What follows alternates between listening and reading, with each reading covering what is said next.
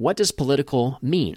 The problem is we Christians have left liberals define that word to mean it's dirty, and Christians are supposed to be above the fray like monks living in an abbey way atop the lonely mountain, laying prostrate, kissing the dirt, and eating week-old moldy bread because Christians are supposed to be absolutely perfect and to despise all of Trump's mean and nasty anti-liberal sounding tweets. But here's the reality. What is politics? Does it refer to marriage, or to sexuality, or to race relations, or to borders, or to family roles and relationships, or to crime and punishment, or to global macro issues, and so on? And doesn't the Holy Bible have something important to say about all of those areas and more? And isn't that all obviously political? Obviously, yes. So when liberals say that politics is dirty, and it is, isn't that because